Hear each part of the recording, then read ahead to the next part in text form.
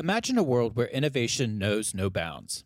At BAE Systems Fast Labs, we're pioneering advanced technology and defense research, shaping the future of safety and security. Explore our website to uncover a realm of cutting-edge projects, collaborations, and visionary thinkers. Whether you're a tech enthusiast, a defender of freedom, or just curious, Fast Labs is where groundbreaking solutions are born. Join us and be part of the future today. Visit www.baesystems.com/fastlabs.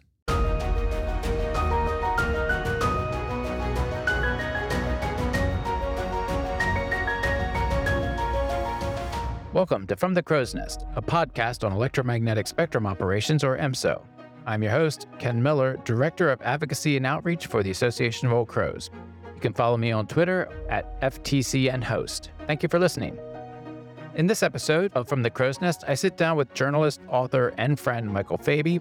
He's been on the show before, and we talk about a range of issues focusing primarily on China. But we also take a look at the Arctic region as an emerging global security frontier. It's a good conversation, so I hope you enjoy it.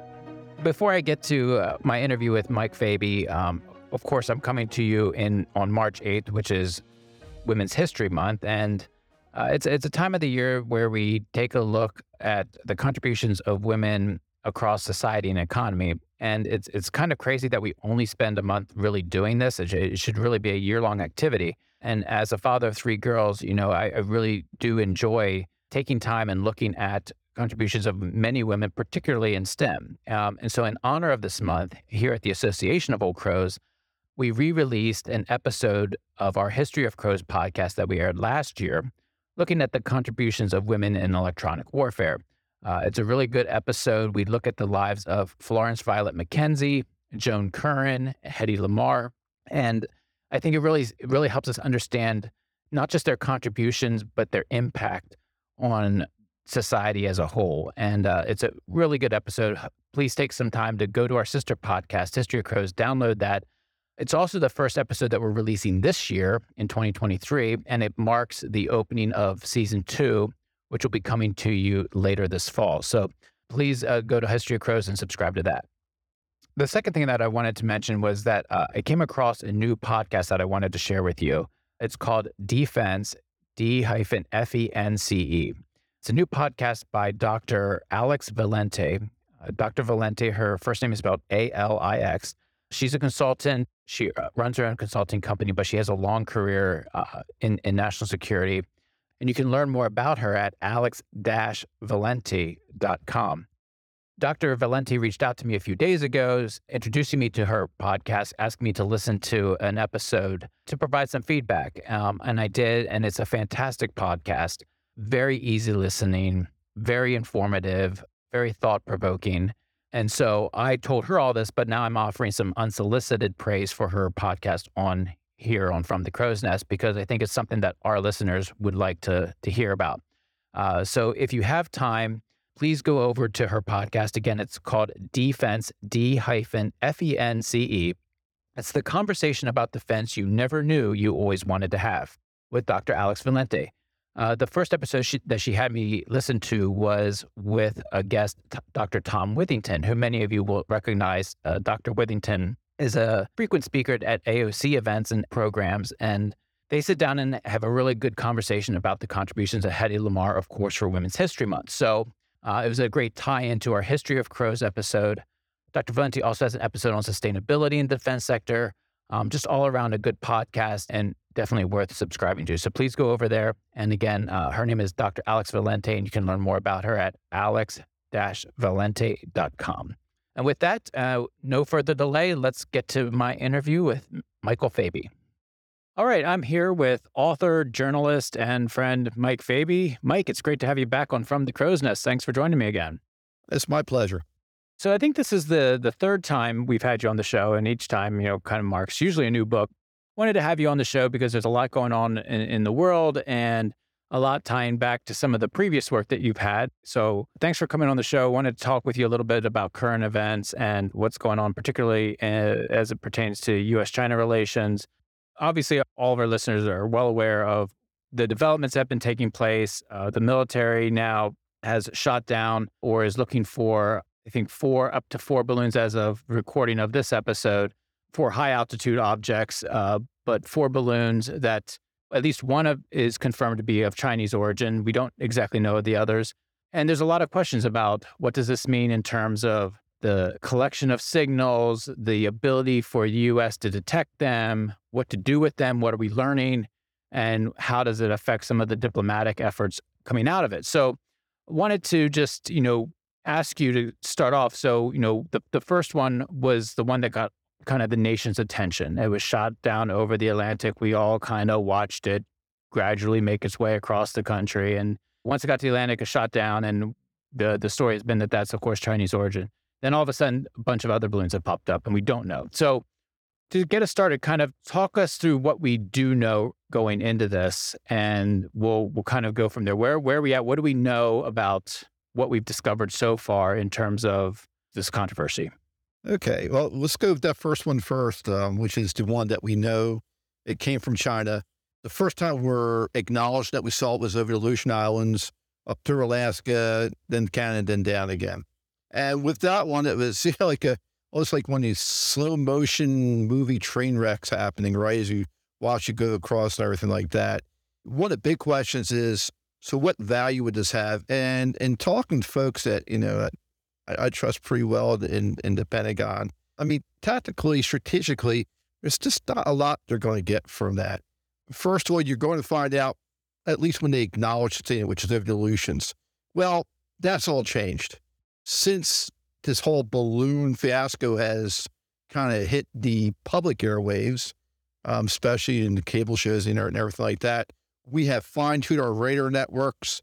We are looking out farther. We're looking specifically for these types of objects, if you will. Before, our radar systems set for missiles and things like that, missiles, aircraft, things that kind of represented a threat, immediate threat to the U.S. Now, we've changed those algorithms, and we are looking out farther and for these type of objects. So whatever China learned from when we acknowledged, when we saw this, that was fleeting. That's already gone. And then as it's going across, it's been very clear that we were jamming any signals that they might have been trying to send back and everything like that. But at the same time, we were collecting those signals. So I imagine China, what they were hoping to do is try to capture some of the signal intelligence coming up from the U.S., backing that up, take some better pictures maybe. But because it's so slow moving, because we had basically all of this warning, if you will, it's a very slow moving balloon. I mean, we had changed everything. We had changed our protocols. We had changed some of our signals we were sending up. Imagine some spoofing going on. And so by the time China was looking to find that way specifically for that kind of thing, signals intelligence, and things like that, that's just, they just really didn't get what they were, I imagine what they hoped for. So, I mean, one of the things that we've learned, or we know about China, is their ability and their pursuit to aggregate and synthesize a lot of information from a lot of different sources. And if you look at some of the other SIGINT platforms, whether it's the low Earth orbit satellites, and there's different levels that will collect certain information, but still have gaps in what it collects based upon the time it takes to get around planet. Is this balloon just kind of a, not so much like, hey, we're trying to collect something specific, but just we're trying to fill a gap that some of our other SIGINT platforms might be missing? It certainly could be. The question is exactly what. It's not as if you're going to collect a whole bunch of cell phone signals out there, because it's pretty smart in terms of population centers and everything like that. It went over some military installations, but again, since we saw this coming, whatever that was coming out from these, the signals and everything like that, were changed. The protocols were changed and everything like that. They didn't catch us like, with our pants down basically, so they could collect something and that'd be it. It's not like, sometimes that they will station people on the borders of certain territories and have them there installations all the time. And that way they can collect intelligence going back for, weeks, months at a time. This is a rather short period of time over this. So they could have been trying to fill in some gaps. Wherever gaps they filled, there's no way they can trust the signal intelligence they got from that at this point in time. With the first one, which we, again, I think correct me if I'm wrong, it's the only one that we have kind of confirmed the origin of.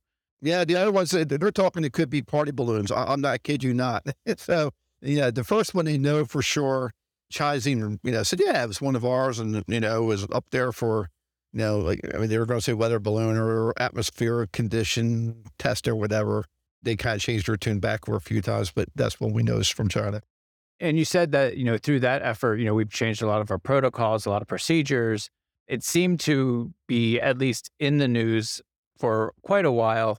Was it because we're in the process of changing our protocols and procedures so that we know what to do with it? Was it something that was approved and then all of a sudden we realized, crap, maybe it had more nefarious purposes? Like, what was the reason why that took so long? And is it because we knew it was China? That's why it took so long to address it versus the other three that were just like, okay, we see them and we're shooting them down. Well, so going back, you kind of have to go back a little bit of history for this. And I won't go back to like World War II when they were using balloons like this all over the place. But going back recent history, we know now that during the previous administration, these balloons would make kind of like little forays into U.S. territory. They kind of like come in and go out, and they weren't very long. There was tracked, and that was it. Now, right at this second, the timing is rather interesting. That is, we are very focused on the Atlantic side of the geopolitical equation with Ukraine, and also with Russia kind of boosting up its submarine service in the Atlantic, things like that. So we are really focused over there. On the Western side, as always, we're focused and obsessed with Taiwan. So with these two big focuses on either side, could it be now? I don't know, but the timing is such at this period in time, China decided that we're going to send a balloon that's going to, go in and it's going to not only kind of go this quick foray, but we're going to go in, go to Aleutians, go through Alaska, through Canada, and then over basically the northern heartland, if you will, of the U.S. We're having some pretty prime military installations. So the very fact that it wasn't a quick foray, that you had the slow-moving object that people could see from, from the ground up there. Anyone who turned on any news station, cable or otherwise, knows this is what consumed the folks in the news. You had lawmakers out there posing guns saying, I'm going to shoot this down. So this became basically a news cycle thing. As a news cycle thing, it became something that needed to be addressed. Every administration, that's what they do. You have something in the news cycle, especially something like this, you have to address it. So they addressed it. And that's part of the strategic objective, too, for something like this, is to get people talking distracted or worried or to do something that might help, cause someone to jump to conclusions or something. Right. Well, China's going to say, okay, what can we get from this? Well, we might get some intelligence, but we're also going to find out what will they do. They now know that, with this, they can create a news cycle. They now know they can get administration to respond. So there is definitely some of that kind of like information warfare thing going on right there. So I'd say, though, that not for anything, but on the flip side of that, they've lost this balloon. We can now reconstruct it, and that's what they're doing. They're collecting, reconstructing it. We've already collected some of their intelligence. So I'm not sure that they necessarily won on that. And in the end, what we have is, again, as you said, okay, now we've reconfigured our radar network up there. We're looking for these things. And now we shot down. We don't know what they are. They're not some very insane balloons. They just say one was octagonal object. They don't know what it was. And they shot it down up in the high north. So they can't get to it. And I'd love to talk about that a little bit too, because that just goes to a point of kind of U.S. or very near U.S. territory. We don't have the infrastructure. We lack the infrastructure. We lack a little bit of what Senator Murkowski recently called Arctic comms, Arctic communications, the kind of net up there to basically not only track these things, but be able to recover them, be able to patrol this properly. That's sort of, if there's anything that this has highlighted, is a need for a better system, a better network, a better fence, if you will, up in that high north. We will get to that because, when you mention high north, you are talking the Arctic region, and you've got to be sitting there as an author thinking, this is fantastic timing because I'm happen to be writing a book on this very topic about how to the comms and military infrastructure up in that region and the gaps that are there. And as we all know, when it gets to national security, it's always about the gaps that you have that can drive the adversary and so forth.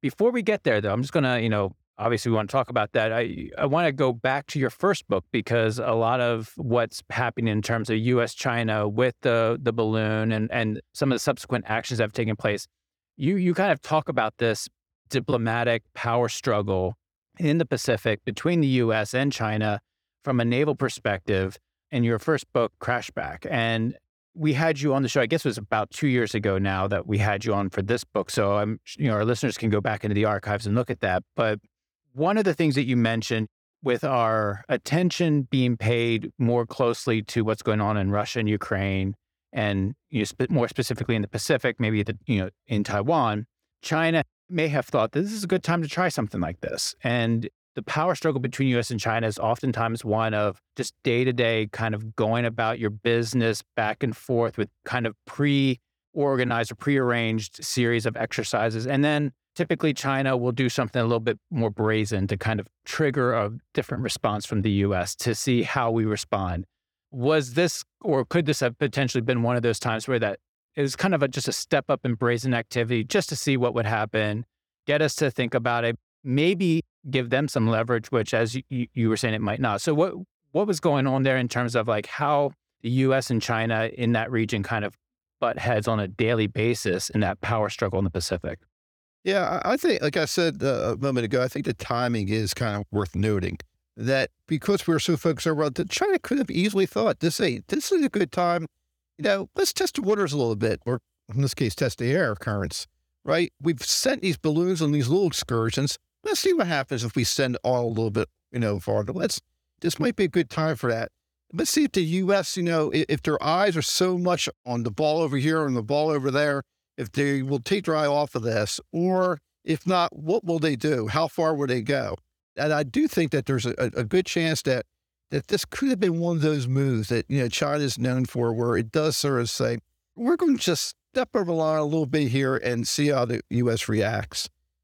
I mean, on the other hand, I have to say that it can be very, tantalizing, if you will, to give China kind of like this, ability, it's almost like omniscient ability to sort of plan everything out in a very precise manner. And I have to tell you that sometimes we go too far with that. It could easily be that someone in the spy side of the house over in China, without even thinking about things, decide to take this on their own. And one of the reasons I wonder about this is because you have a State Department, meeting was set up and it had to be postponed because of this. And this gave Xi a black eye on the international scene. This is a bad time for that to be canceled. Could it have been someone within that side of the house not wanting the U.S. and China to kind of work toward a better relationship right now? Maybe. For the Crashback book, I was, researching that. I was on the bridge of the Reagan carrier, and we were at sea during RIMPAC, the Rim Pacific exercise off Hawaii. First time China had ever really participated with the ships like it did. Sent a destroyer there. That happened on the day before, but I was on that ship, and a Chinese spy ship, an AGI, popped up. And as a result, basically, the kind of there was a good developing relationship at sea with China. During that exercise that started to evolve, it all ended then. And everyone wondered, why did China do that? And one of the things was either they were very smart and there was a tactical reason, or the left hand didn't know what the right hand was doing. So, that's one of the weird things about China. Sometimes you don't know. This could be something where they decide to be more brazen and step out. And it could be like that someone decide to take things, matters in their own hands somewhere along the lines and do something to disrupt just kind of like U.S. and China trying to patch things up. That's an interesting point because, when we think about global adversaries, or the global competition, we talk about Russia and we talk about China, obviously, we tend to make them very monolithic in terms of how they act. And we tend to think that everything that emanates from them is strategic, but it's maybe more well organized and more advanced and more advantageous to them and then we look at ourselves like, oh, well, we have all these gaps and we have all these issues and we tend to kind of misrepresent both sides. They actually have some of the same bureaucratic challenges, organizational challenges, leadership challenges that every other country has. So, this could be something where like you said, it's a black eye, and they didn't want that because they're not as monolithic of an adversary, maybe potentially, as we give them credit for in our news cycles coming out of something like this. We forget sometimes that people are people. I mean, really, I've seen it in China. I even saw it when I went on to HICO, the destroyer, how the officers were acting just like normal officers, normal naval officers, not Chinese officers. But, there were a couple of situations that came up, and it was that, it had nothing to do with being from China, from the U.S. These were officers that see how to do something at a certain time, or, just involved in a situation that they were just. So we sometimes, to your point, give this paint this broad brush, and that may not be the case.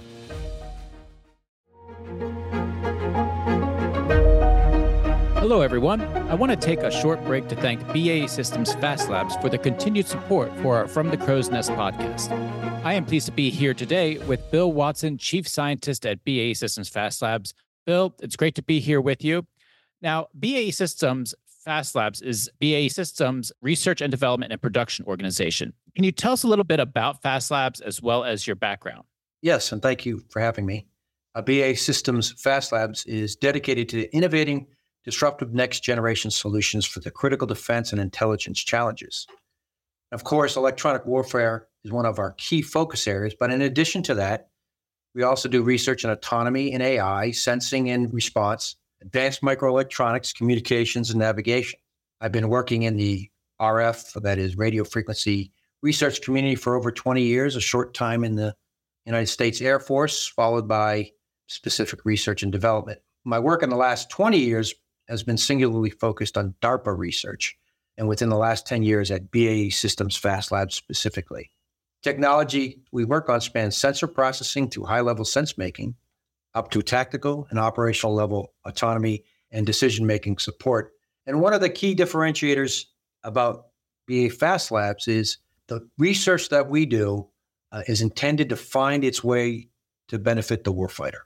This has been an important topic through many of our recent episodes here on From the Crow's Nest. Can you talk a little bit more about that technology? And for our audience, how does it change or affect our EW capabilities that we're trying to field?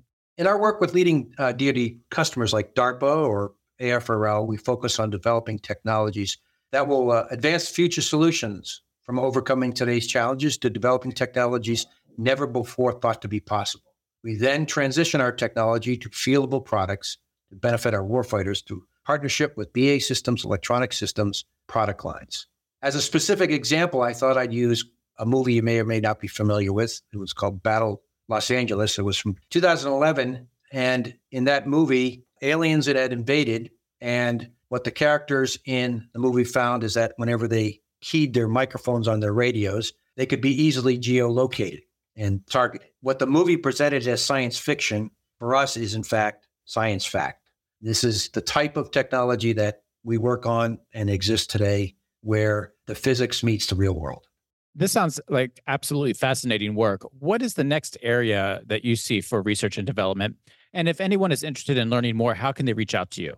Well, we can't say too much because of the sensitivity of our work, classification levels. But in Fast Labs, we are always working on the future state. No matter what the future threats are, we will continue to focus on solving the hardest problems to benefit the warfighter. If you're interested in more information about Fast Labs, you can connect with us on our website at basystems.com/fastlabs. Well, thank you, Bill, for joining me here on From the Crow's Nest. And now it's time to get back to our show.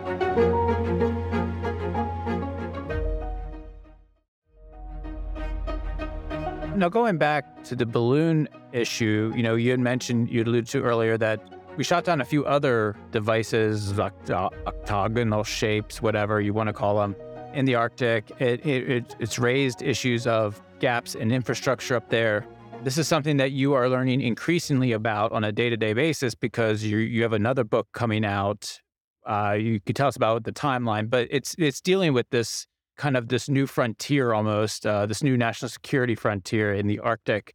Could you talk a little bit about why this issue of the spy balloons or the potential spy balloons, what does that mean for this region and why it's very timely for you as an author, but what does that mean in terms of the Arctic? Because it's not just up there and out of the way. It's actually raises a lot of issues that we need to address.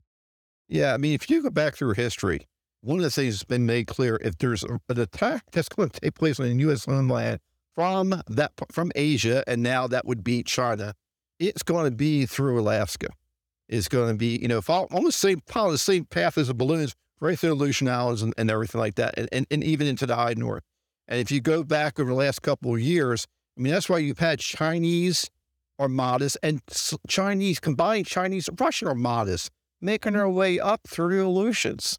They're not just like out for joyrides. They are testing. They are trying to learn how to operate in the Arctic. And right now, we can't, for example, get to some of the objects that were down because we don't have the infrastructure.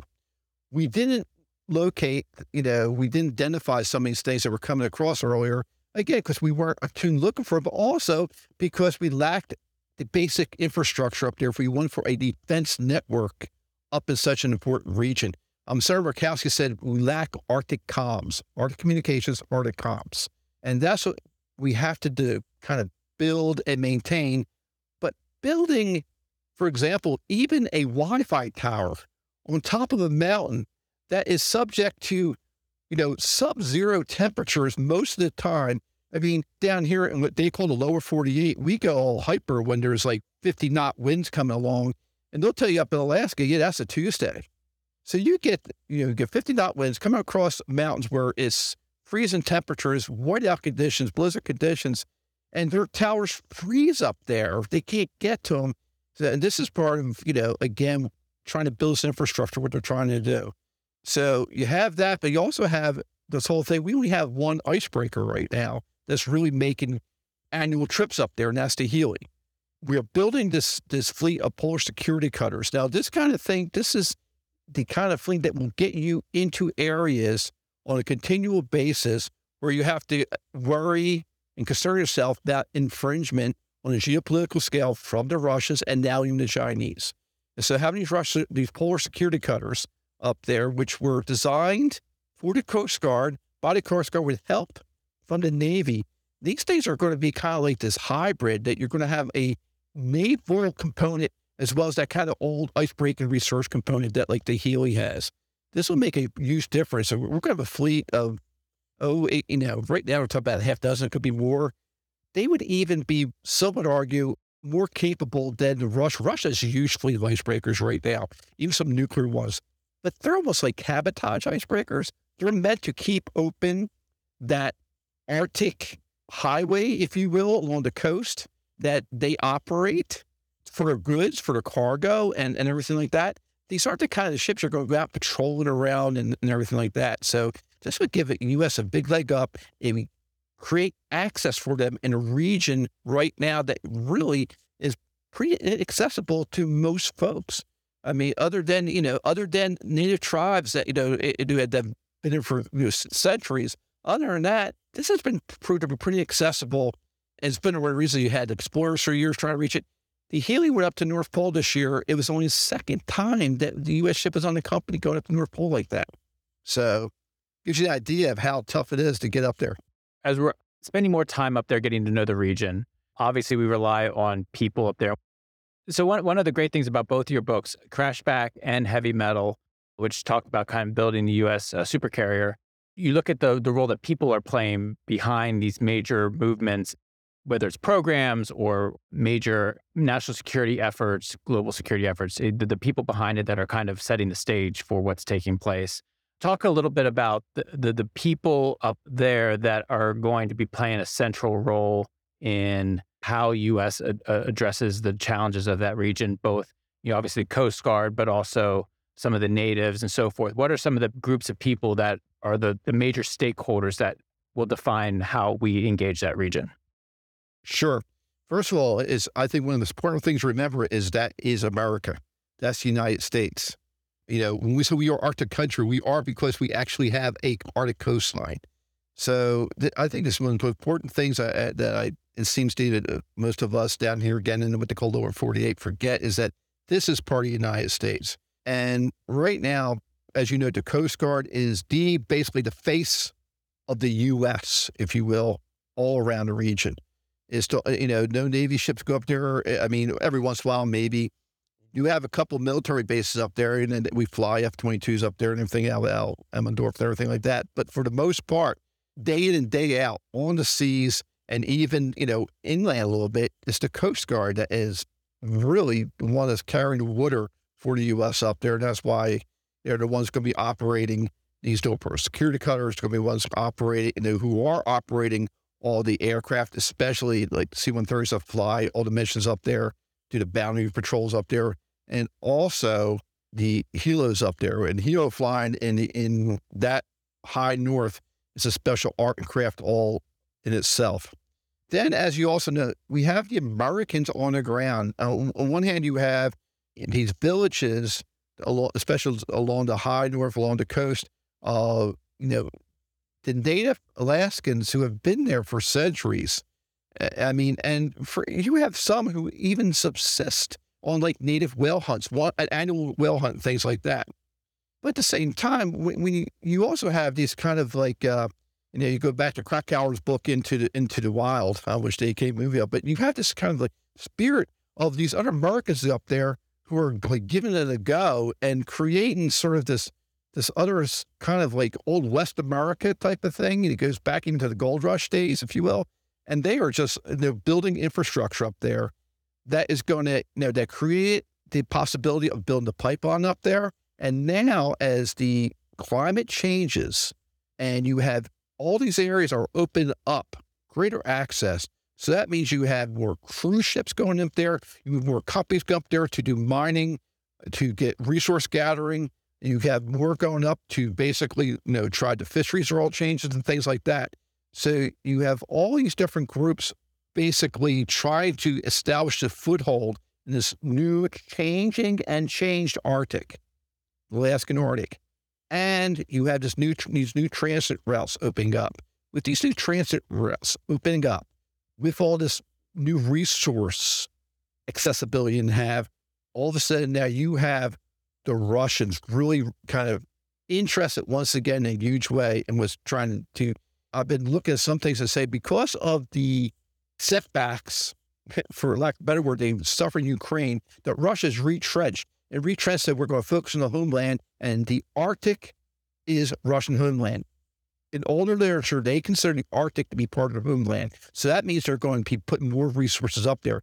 And now China wants to make sure it gets not only access to all the fishing up there, all the resource up there, but now you've got this, as they call it, that Arctic Silk Road they want to develop, these new transit routes that have a chance to open up, faster than, Suez Canal. It's going to be like a Panama Canal of the North. With all that's going on right now, you have geopolitical competition up there of the such you'd never had before. And that's an interesting point because a lot of times when we talk about global competition, Russia, China, U.S., we always think of kind of U.S. in the middle and Russia on one side, China on the other. But the Arctic represents really the one place in the world where all three of them are all connecting. And that pretty much speaks to the importance of that region as also the kind of the goal to use that region to advance each party's national security interest. You even get new players in the game like Canada, because that Northwest Passage of Canada considers itself to be territorial waters, whereas the U.S. says, no, those are international transit waters. So you've got border disputes of such that you never had before. Well, not never, but certainly not in modern times. It is the one area where you have all these mixing into one place in such a way that we have not had, in modern memory, for example.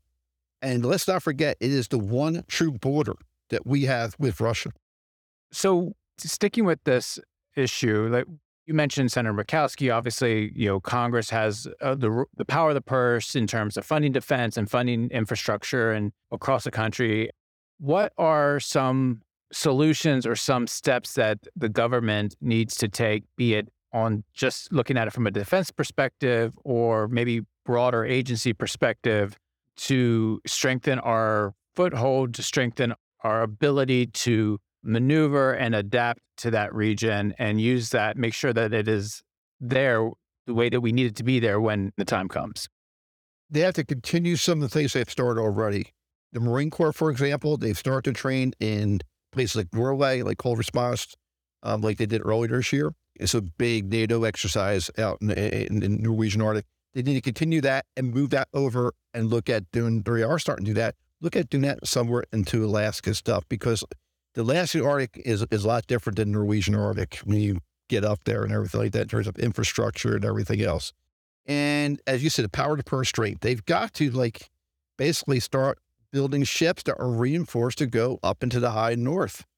The current Constellation class is being built has that as a margin.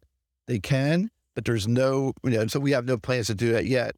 Well, the Navy needs to start looking at that. They really need to start putting money where their ideas are, if you will. So that's a couple of the things. And then, quite honestly, is they stick Coast Guard members on naval ships down the Caribbean, stuff like that, to make sure that, they can have law enforcement on different vessels when things happen. Well, they didn't look at differently in the Arctic. And maybe what we need to start doing is put more Navy folks on Coast Guard vessels, for example, and sometimes put Navy ships up there, and that you get that you get more Coast Guard crew members on board, stuff like that, because they are the experts and they can help the U.S. Navy get more acclimated to work in the Arctic. What is the timeline for this book, if you're able to share with us? Right now, we're working on a proposal. So we have to make sure we get a publisher. We think that this is a big topic, that's Major 9 and everything like that, that should garner enough attention. But for something like this, we want to talk about, we want to, just as the Arctic itself needs to be looked at holistically, that as we were talking earlier, you need to look at the people live there, the companies that want to develop there, the countries that want a piece of it, and U.S. national security. That's an awful lot that the nation has to look at. And the book we're putting together right now, which we kind of working title is Frozen Frontier, looks at all that. And as I've done in similar books, wants to get down at the very ground level. So we want to take people along into the villages of Alaska, take them out into the heli in the Gulf of Alaska, for example, take them up Coast Guard helos as they're going through the mountain passes of Sitka, things like that, and put them on the ground and show them, on one hand, what's at stake here.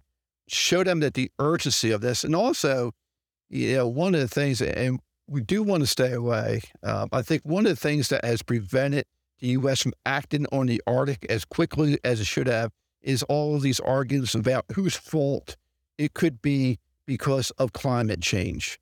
The fact of the matter is, that whoever's fault it is, whatever scientific or whatever aids they come up with to try to ameliorate this, what's going up there, the Arctic has changed. You go up there and talk to anyone who spent just even a few years up there, and they will say, from the locals to the Coast Guard people who've been working up there, everyone else who just goes back and forth, it has changed. It's changed drastically just in the last few years. So as a result of this change now, that means the Coast Guard has had changed all this concept of operations, some of its con ops. That's to provide more security, for example, when these cruise ships going through. Okay? That's a significant change. And that change could also further the impact of climate change in the region. As you have more commercial activity going up there, that's going to trigger more and more change that maybe some people are hesitant to really embrace in the near future. Absolutely. And so as a result of the climate change, as a result of the receding ice, that's just make it possible for not only the cruise ships to go up there, but also all of these cargo ships possibly go through Northwest Passage at some point. Years down the road, but not long it took to build the Panama Canal. That was years down the road too. That was decades, down the road. So we're starting to look at that now. And also, again, access to all these resources, access to the fishing areas that they didn't have before. And that's just inviting the Chinese up there, who were never there before, inviting the Russia re-interest, if you will, into there. So all of this is a result of this climate change that's happened. It's happening, but it's already happened. The flip side of that is you have these villages we talked about earlier. Some are actually disappearing because of the warming Arctic, because the permafrost is melting, and you actually have whole villages that are almost like crumbling away into the sea. All our infrastructure is just eroding away. It's melting. It's just vanishing almost like right before us. They've had to relocate whole villages and things like that. And that, again, is America. That's part of America. That's what's going on. So at the same time, we're trying to build up our infrastructure from a national security perspective, from an economic perspective, we have this kind of humane perspective here of Americans looking at their lives being totally destroyed that they've enjoyed for centuries. So for our listeners out there, again, you have 2 books out on the shelves right now, which I highly recommend. The first is Crashback, the power clash between U.S. and China in the Pacific. The other one is Heavy Metal, that looks at the building of aircraft carrier John F. Kennedy.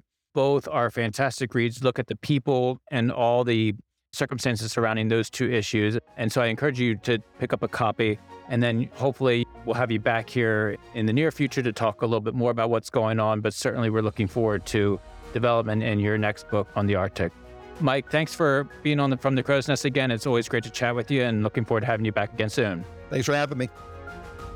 That will conclude this episode of From the Crow's Nest. I want to thank my guest, Michael Faby, for once again joining me here. Also, don't forget to review, share, and subscribe to this podcast. We always enjoy hearing from our listeners, so please take some time to let us know how we're doing. That's it for today. Again, you can follow me on Twitter at FTCNHost. Thanks for listening.